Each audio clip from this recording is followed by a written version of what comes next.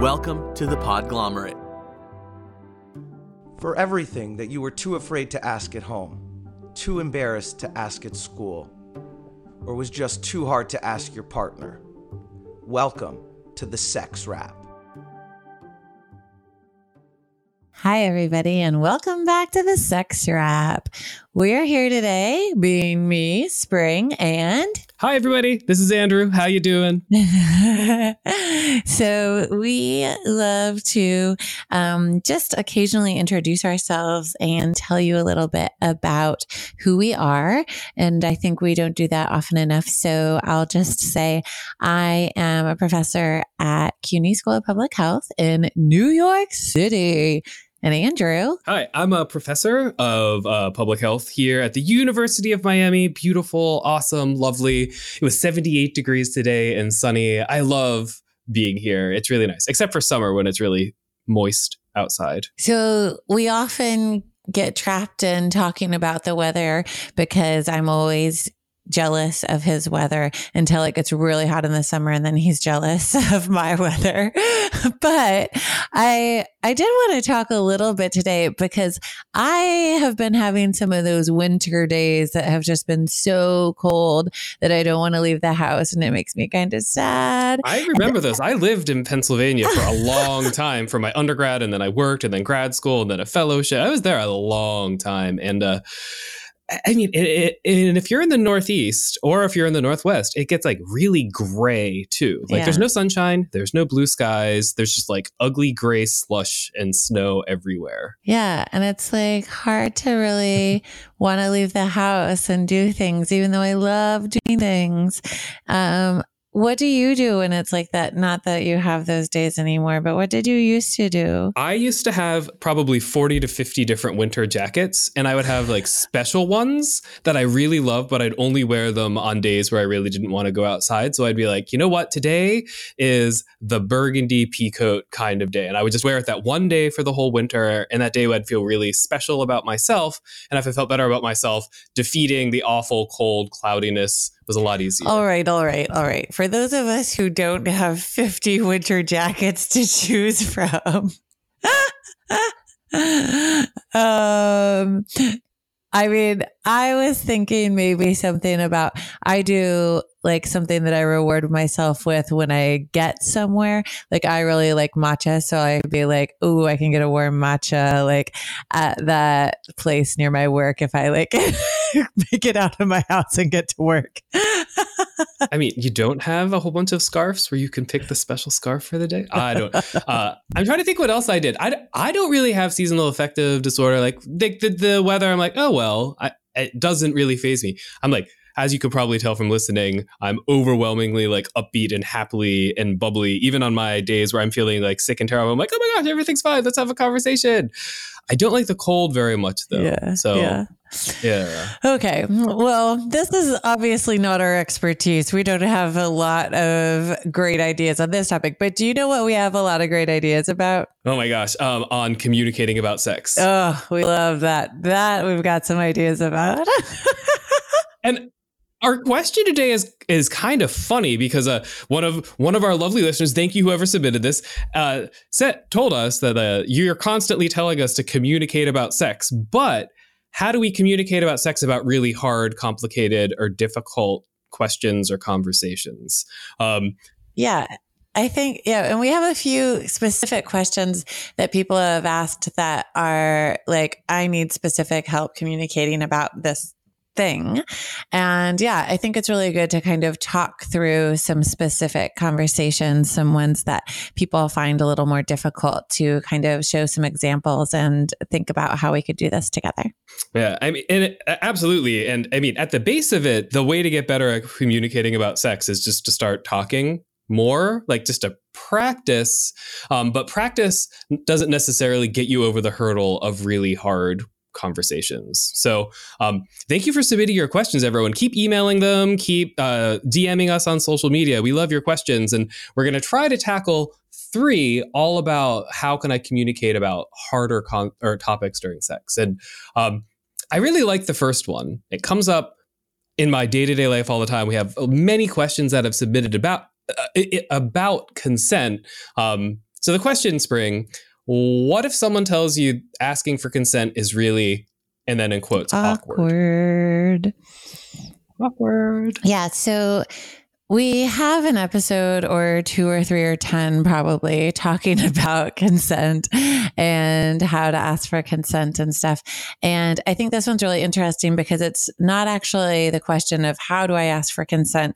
It's, my partner like finds it really awkward to do it. And so that actually puts up a little barrier to the communication in asking for consent because it kind of makes it seem like, oh, that's not sexy or they don't want to do it. So then that puts up a roadblock to asking for consent, which is, terrible because that's something we need to be able to communicate about easily and often. And, that's a recurring conversation that we have. So if we have some type of roadblock there, that means that it's like perpetually coming up. So yeah, if one of your partners tells you that they find asking for consent to be really awkward, then I think one of the first things we want to do is talk to your partner about why they think that's awkward. I mean, I would even take it a step further back. Like, why is consent awkward? What does consent mean to you? And why do you think that we need to be having that kind of conversation? Like take it way back to the beginning about like, what does consent look like and why is it important? I had a really funny shower thought about consent. I sent Spring a text a couple weeks ago. I have weird thoughts in the shower. You're lucky that I don't divulge them all here. But my shower thought about consent is that often people don't understand what it means, or they pretend they don't understand what it means until they're in a context where they definitively want to say no to something, right? So consent is easy if it's you wanting to say no.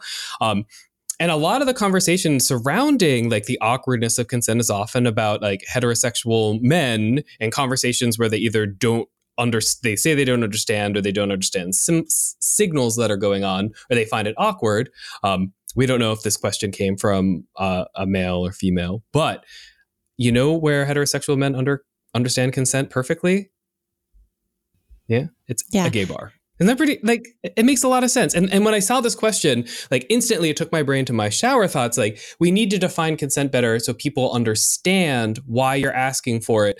And sometimes I think changing the context helps get to the question, but we haven't even really started answering it yet. So like, what do you do? Yeah, Spring? I mean, so I just want to say that, having these conversations about what consent means with your partner and why they find it awkward, like this is very important before you just try to do this. Okay, I'm going to get over the awkward hump with them, because you need to understand what's going on for them. So maybe it could be that, they had someone react poorly in the past, or so one of their other partners thought it was really unsexy and got really angry whenever they asked for consent or something. So, they might not want to do it now. Or it could be that they don't actually really understand what consent is or why it's important. And so they kind of just have phrased it as, this is awkward because they don't really get it. Or maybe they just don't have a lot of practice with it. And so it seems like kind of anxiety producing to them.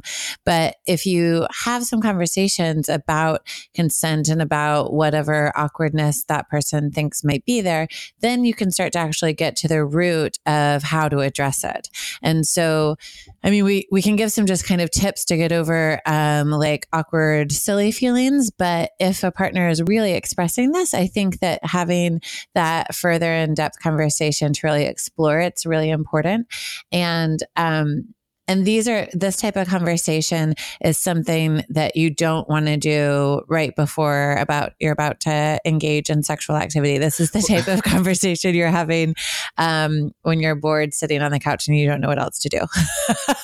Right. Like when Netflix tells you, like, are you still watching the show? No, because we need to have this conversation about like why consent is important and why is it awkward for you? And I mean, I feel really badly that we live in a world where people feel so terribly about their own sexual agency or like their own relationships that the conversation about consent is awkward rather than the conversation about consent being easy and sexy, right? Like I love flipping the script about consent, like if you're with somebody in a relationship, right? Because this question is like about someone that you're that you probably want to have sex with already, but the conversation about consent is awkward. And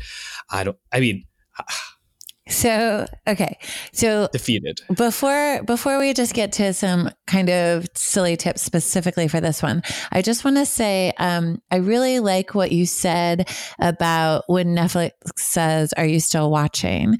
Because I think, we're always looking for these, opportunistic moments to drop into conversations that we've been meaning to have or something like that.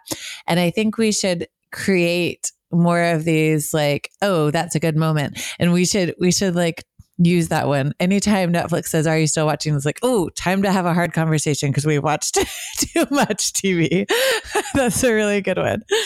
It's the perfect pregnant pause. You get a little break. And hey, listeners, if you want to tell us other perfect times to have hard conversations, if you want to suggest it, we'll post it across our social media as well. But think about times where you should be having the conversation, and Spring is 100% correct. The time to have a conversation about feeling awkward about consent is not when you're about to engage in behaviors that require consent. Yeah. So, okay. So let's talk specific for this one. If someone tells you asking for consent is awkward, how can you get over that? So I would say that, okay, say you've already had these other conversations we recommend and you've maybe gotten through some of that. If there's just some awkwardness around it because someone just doesn't feel very practiced in it and they don't feel very comfortable with it, then what would be a good tip for that person, do you think, Andrew?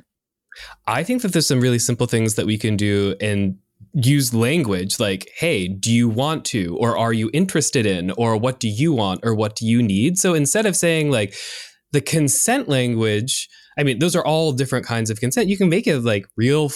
Sometimes people put way too much weight on it. And what you really want to say is "Hey, do you want to go bang?" It's that simple. Just use some language. And sometimes the tip is thinking about what your needs are, what the other person's needs are, and just asking a question that sort of brings those two together in that lovely moment of bang. Yeah. I don't know. What do you think a good tip is? Well, I was going to say that, if you want to make it a little sillier, a little more fun, you could make up a code word for sex or something with your partner. Or it could even be "Hey, do you want to go get awkward?" And you talk about this before, so that's what it means. So there's no misunderstandings, but someone actually knows what they're consenting to. But if you make up a code word or something that kind of embraces that awkwardness instead of really just trying to say, "I shouldn't feel that way." It's okay if you're unpracticed at something and it feels a little awkward, that's fine. And so if you can just kind of say "That's cool, I feel this way," and let's use some type of word for it that we both make up together and think is cute or fun, or even just call it "Let's get awkward." I actually love that. I tell people all the time, growth happens personally in relationships through discomfort, right? Feeling uncomfortable and feeling awkward about things and then having conversations to clarify that and move through it is how you have stronger, better, healthier relationships. And that's how you get to know yourself better as well. So it's good for your personal journey, but it's also good for you being a better person in any kind of relationship. So embrace the awkwardness, talk about it. And what you'll quickly find is that it's not that awkward anymore. Yeah. Then you'll have to come up with a new code word. A new code word. Yeah. I wonder if this question is coming from somebody where the person that they're talking to isn't responding well. There's the other side of it. They feel it's awkward, but maybe the person is not giving clear how you respond to questions about consent is also important. So maybe the person responding is giving mixed signals or weird cues, or is acting disinterested, or is giving nonverbals. I think the other side of this question that's really important is that if somebody is approaching you and they're asking your consent to engage in any kind of behavior, whether it's a hug, a handshake, or sex, right? Anything in between, it's important to give them meaningful, clear responses too. And if you've been with someone for a long time, the look of consent or the way consent sounds or the language that you use also can morph over time as long as conversations go with it. But if you're not giving someone clear signals, or worse, you're giving people mixed signals, right? Like, then I can understand why it would be awkward. So just be really careful. Like, if you're in this situation and someone is saying that they feel really awkward about consent and you're adding to the awkwardness because you're not being a clear consent communicator, CCC. Yeah, you got to be clear on both sides. And I just want to say, Andrew was saying like sending signals, clear signals. And we really want to reinforce that consent should be verbal. And there can be signals that go along with that, but we need to hear verbal consent for sexual activity to occur. Absolutely. You want to say, yes. Do you want this? Yes. Does this feel good? Yes. Do you want to keep going? Yes. Or you can say no. But if you... Yeah. I've occasionally had conversations with people about consent, and they ask these really convoluted consent questions too. Like the ones that have double negative statements inside of them are sure that you don't want to not do something. And I'm like, I don't know if that's a yes or no answer or question. Yeah, they need to also be very clear straightforward. in what you're asking. Okay. But we need to take a short break. So we will be right back, if that's okay with all of you.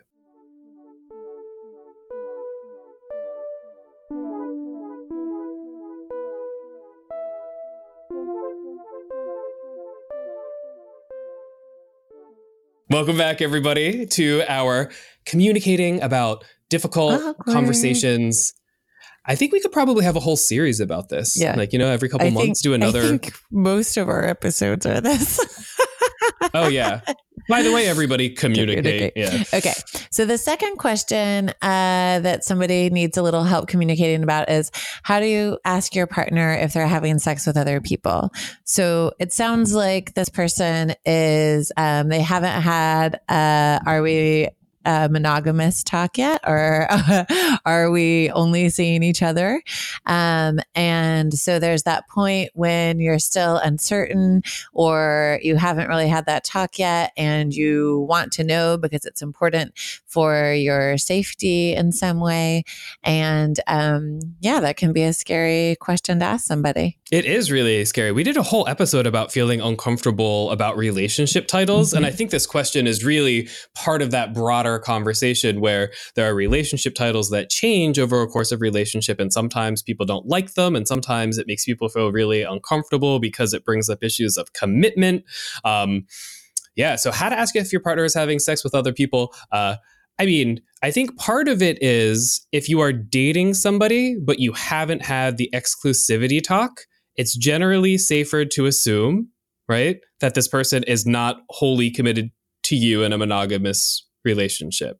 And if you go into it with that mindset, like, then you're like, oh, well, are you seeing other people? Or you could even like talk about your own experience. Like, hey, so I'm really into you and I've stopped having sex with other people because I think I'm moving in that direction. What do you think about it? I think a lot of times using self-reflection, personal experience, what you feel and what you're doing in terms of moving or changing inside of that relationship helps someone else open up, being transparent and being vulnerable in it too. You can go into this and be like, yeah, consent conversation might have been awkward. This one is more awkward. This one is like, I feel really weird asking you this, but this is what I'm feeling in the situation. I mean, there's a lot of ways you can handle it. And I mean, this question,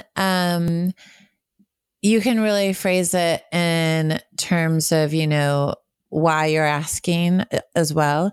So somebody might be nervous to hear this question if they think, you want to be monogamous and maybe they're not ready or something for that. So it could be, that you really want to think about your reason for asking too. Like, is it that you want to be monogamous? Is it that you are worried that they're not using protection with other partners and you're concerned about your safety for sexually transmitted diseases? Like, what is your real reason for asking and wanting to know, and being really clear about what your motivation is before you ask them, because you need to know why you want to know. And if you're just like feeling jealous and you just like want to know, that's okay. But like really understand that motivation going into that conversation, because the way that you bring it up and the motivation that you have behind it is strongly going to influence how that person hears it and how they respond to it and how honest they Absolutely. are even. Like if someone I think there's a lot of fear surrounding this question on both sides, right? And that's kind of what Spring is talking about. If you come into it negatively, the person might say what they think you want to hear rather than say what they actually feel. And I think this question causes a lot of trauma for people as well, because it often comes from that place of insecurity rather than from a place of like really thoughtful, like, this is what I want from this relationship, or this is what I don't want from this relationship, right? I think that you could ask this question as well, like, hey, you're still having sex with other people, right? Just like, because I am too. Whatever that conversation looks like. But I like what Spring said about jealousy. I mean, that level of insecurity that people have, especially if you're new to relationships, right? If this is the first relationship that you want to take to the next level, or the first relationship that when you're dating someone and you want to be monogamous, like, it's a pretty traumatic question to ask them too. Like, it kind of scares you. And there's lots of ridiculous memes that pop up about men being scared away or women being scared away by these kind of questions. Most of the time, they're scared away by insecurity and jealousy. They're not scared away by saying, like, I really like you. And for personal safety reasons, for birth control reasons, for whatever the reasons are, like, this is the direction that I want to go in. So I have a recommendation here. So my recommendation is actually to talk about what you want going forward. So if you are interested in being monogamous with somebody, instead of saying like, are you still having sex with other people? I think the conversation should be, I'm interested in having a relationship with you where we're not having sex with other people. What do you think about that? Are you interested in that at some point? And like, is that now or later in the future? I mean, and getting those conversations off the board earlier in a relationship is probably important too, because if the person responds back with like, no, never, you're my side piece, or like, I just want to keep things the way they are. I like you, but I'm not looking for that kind of relationship right now. If you ask someone this question, you have to be prepared for them to answer in a way that you're not expecting to. They might say, yes, and I plan to keep doing that. Or I'm poly, so I like being in a relationship with you, but I'm going to be having sex with other people in all of my relationships as long as I live, because that's who I am as a person. Like, so there's a lot of different responses. And I think doing a little mental health prep work before you ask the question is probably good too, because I think the other scary part about this question is people are afraid of what the other person is going to say on the other side. Right. So there's a lot of jealousy. There's a lot of fear surrounding this as well. And just be prepared. If you think you've caught some feelings and they're scaring you and you're asking this question to make yourself feel better about yourself, and someone doesn't say the thing that you think that they're going to say, what's that going to do? And what does that actually mean? And the real thing is, there's no use really being fearful about these conversations, because the truth is that the truth is the truth no matter what, and you can't control that. And you being fearful or anxious about the conversations or about the responses doesn't actually change anything. And I know that's easier said than done, but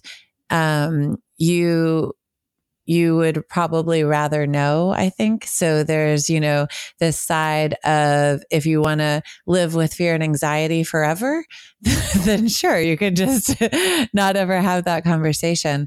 But having the conversation actually helps you shift out of that space of fear and anxiety into a space of knowing, and then able to take action in whatever way is best for you. I mean, you obviously want to know the truth at the outcome, right? If the person that you're interested in going monogamous with is not interested, you get to reevaluate and you get to make some choices, and maybe they're not that person that you want to stay with, right? Like, it gives you power knowing the truth. Now, it might hurt, right? Like, it might not be the answer you wanted, but just like Spring said, like, being empowered, getting truthful answers is what you need, because the truth is the truth. If that person is having sex with other people still, and you're not interested in that in a relationship, you are always better off knowing, having a conversation about it, and then reevaluating whatever your relationship is with that person, right? If they don't want to become monogamous with you and you want to become monogamous, there's no middle ground. Like, you can't like be partially monogamous with somebody, right? And I actually think there's a lot of people who end up breaking up over this question, not early in a relationship, but much later in a relationship as well. When you find out that one person is not interested in only having sex with one other person for the rest of their life or for the rest of the month or whatever the time period is. And the other person's like, I'm open to new experiences and I enjoy that. And I want that. That's a part of who I am. Yeah. Anyway, so how to ask if your partner is having sex with other people. Honesty, transparency, coming from a place where you're looking for an answer that you're going to make a good decision from and about. Yeah. All right. We got one more. And this one's a really rough question.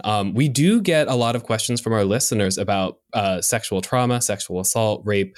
And the question that we have here is, how do I tell my partner about previous sexual trauma? Right. And this is a rough question. Hard for us to answer. Yeah. Like Spring is practicing breathing exercises right now so we can start to dig into it. So the first two questions are about awkwardness and insecurity and honesty. This question about communication, it comes from a completely different space. Yeah. And I mean, I think that this question carries with it, actually some insecurity as well, like insecurity and how your partner is going to respond to it, right?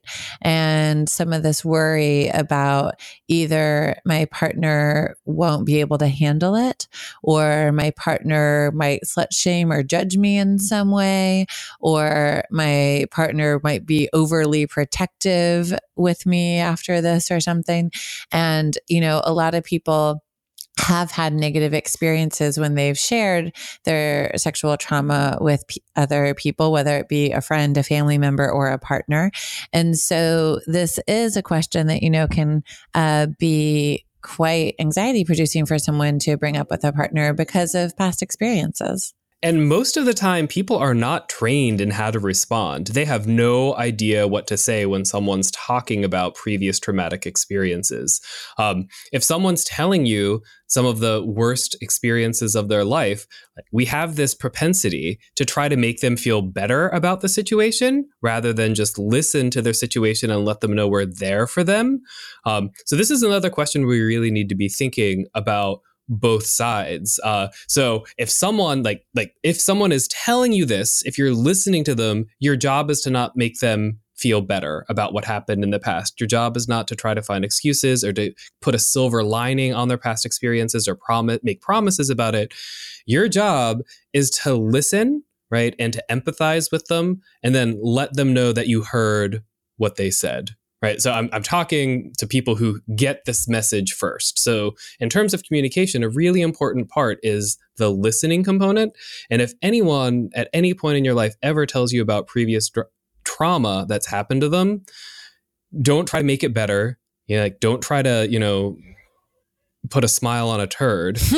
Your job is to listen and be there with them in the moment and then thank them for sharing. And then maybe ask them what they can do to help, right? That's sort of the path of the listener.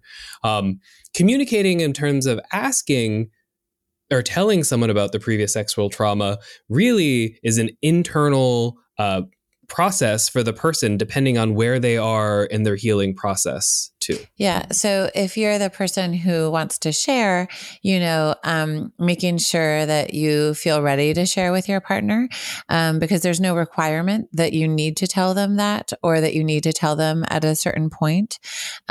So that happens when you feel ready. And you can practice with another, close friend or family member who already knows the story, who might be able to kind of walk through with you like a way that feels comfortable for you to share that. But also, you could think about, providing some tips in advance for the receiver of the information. So you could say, I'm going to share something with you that's hard for me to share. And I would really just like it if you could just listen and nod and, not offer anything else unless I ask for it or something like that. You can set up the situation that you want to have happen as you're starting to share so that that person knows exactly how to respond. And that's because exactly what Andrew said, a lot of people don't know how to respond. So if you give them some guidelines for how you would like them to receive that information at the start, that can really help them and can help that whole process. And I mean, when I read this question, it made my heart go out to whoever asked it, right? Because somebody desperately wants to tell somebody they're with about their past. And I think that there's a lot of shame that people have about, like, our society shames women and men who have sexual trauma in their past.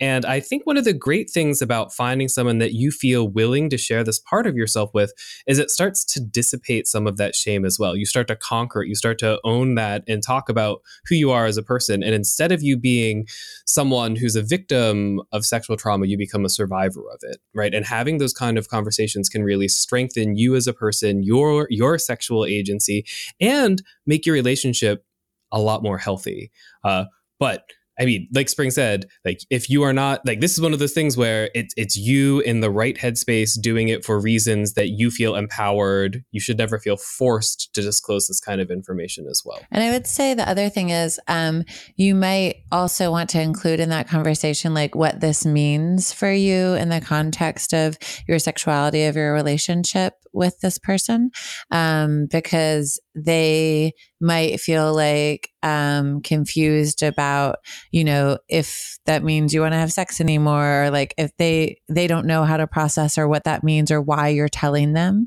They might take on, some of this as a criticism or something in some way that was obviously not the intention of the conversation. So I think, thinking about what else you might be able to tell your partner about how it affects you and your interactions so that they can get a clear understanding of that as much as possible. And that's really what the core of all of the sexual communication you do is, right? It's about having a better understanding of your needs and your partner's needs, and then finding a way to effectively let them know and make sure that you're heard in that process as well. So, I mean, we talk about listening sometimes on the show, we talk about communication, but I think this is one of those times where listening is probably the most important part of this overall conversation, right? And it's not making it better, it's listening. And then asking if there's something that you could do or something that you need, or asking, like, what's next? Right? Like, there's just being that supportive partner in this instance is the strongest thing, really. Yeah. Just a quick note. Often when someone's talking about previous sexual trauma, the last thing they want is to be touched, right? So if someone's revealing this to you, often they don't want to be hugged. They don't want to be held. They don't want, to touch their hand. They don't want any of those things. Be really careful with consent. Not careful. Be very explicit with consent if someone is sharing this information with you. Taking us back to question 1, consent can seem really awkward, but if someone's sharing previous sexual trauma, then when they're sharing it, that's when you say, like, is it okay if I hold your hand, or do you want me to hold you, kind of questions. Like, ask that really explicitly, because once again, that gives power back to somebody who lost it, right? Because most of the time, sexual trauma, a lot of the time, it's about not having power, someone, taking control, or someone pushing their agenda on you instead of you being able to say yes or no. So giving someone that power back in the situation is a really great step in helping them get over, to be part of survivorship instead of reliving those negative experiences. Okay, we're going to take just one more short little break before we come back and give you our wrap up of all of these tips.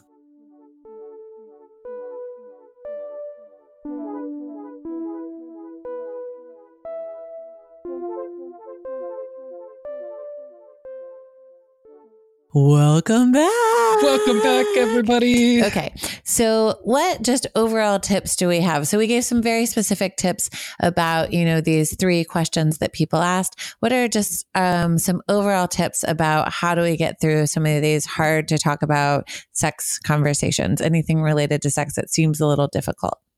I mean, first of all, is just practice, have good friends and talk about it with good friends before you talk about it with your partner. Realize that everybody has awkwardness around sex, and sex in and of itself is pretty awkward and weird. If you look at it, like take a step back and you're like, what is it? You've heard me say it before, like bodies flopping around, touching each other, weird smells, weird sounds, weird faces, like weird stuff going on. So, I mean, I think we kind of put sex up on a put it up in a shrine, and like we say, oh, it's this beautiful, wonderful thing. It's a sloppy, wet, messy, awkward thing. And if you look at sex from that perspective, a lot of the awkwardness goes away. So sometimes it's just admitting that there's awkwardness. Awkwardness is going to be there. And I mean, that awkwardness is fine. And then eventually when you keep talking about it, you end up being like Spring and Andrew, where like I never have awkward conversations about sex at this point. I'm like, people can ask me anything at any time. I'm like, oh, sure, let's go.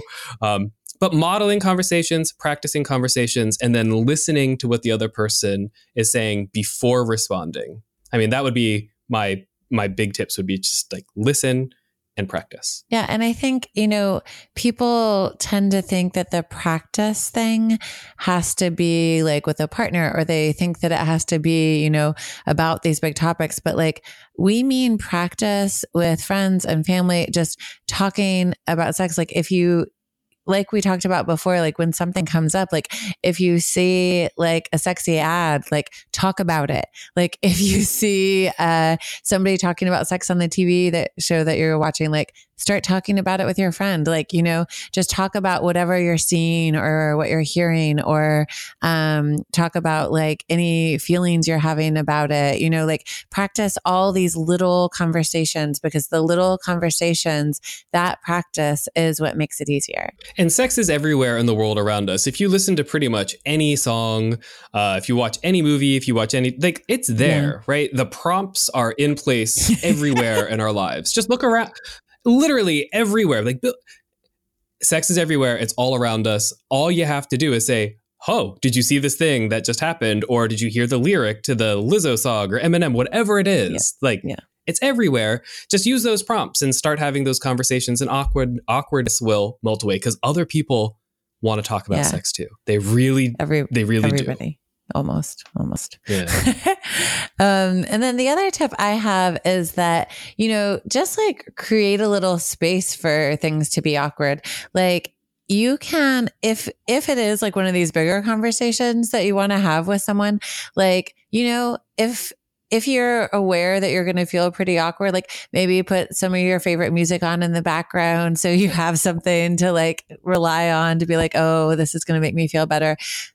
Did I really just forget that melody? Yeah, okay.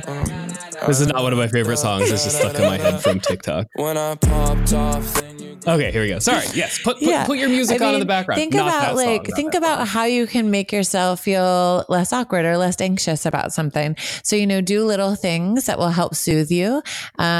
Take some big deep breaths first, like whatever makes you feel relaxed. That is something healthy. Maybe like go for a little walk beforehand or something. Think about little things that will release some anxiety. And then but actually create the space where some awkwardness can exist. So be aware that, if you're feeling worried about this, then there's going to be a little awkwardness there, and actually make space for that and talk about it. And that's one of the things we always say is, just say that you're feeling uncomfortable to have this conversation. And that actually disperses quite a lot of the discomfort. If you say, I'm feeling really uncomfortable, I'm really anxious to have this conversation, but I think it's really important. And as you say those words, it just starts to melt it. You take away the power that those feelings have over you when you name them and talk about them out loud. Yep. Feeling uncomfortable is the key to personal growth and relationship growth, like being okay with discomfort and then being okay with awkwardness. All right. I think that's about it. We're at the end, and I believe today we have a period by spring. Yeah, I brought a super awkward joke for you guys today. So if you want to use this as like an awkward icebreaker, you're welcome. Are you ready? I'm never ready. I'm already groaning inside. Okay, let's hear it. What is it? Did you hear about the penisless man who ejaculated? It came out of nowhere. Oh God. Oh, gross. I thought it was going to be like, are you talking about a trans man? I was gonna break her joke, but I let her get to the punchline before I was like, horrible, Spring. You're horrible. That was awful. Well, everybody. Came out of nowhere. Did you get it, guys? Oh, God.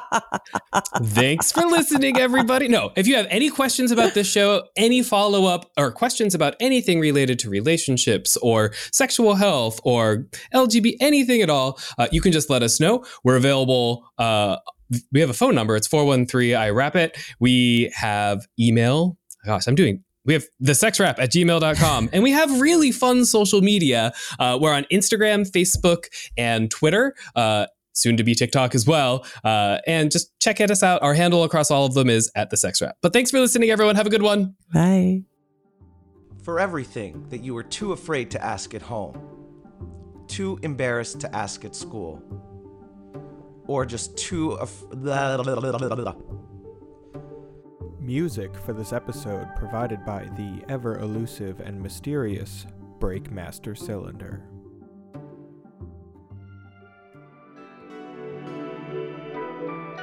The Podglomerate. A sonic universe.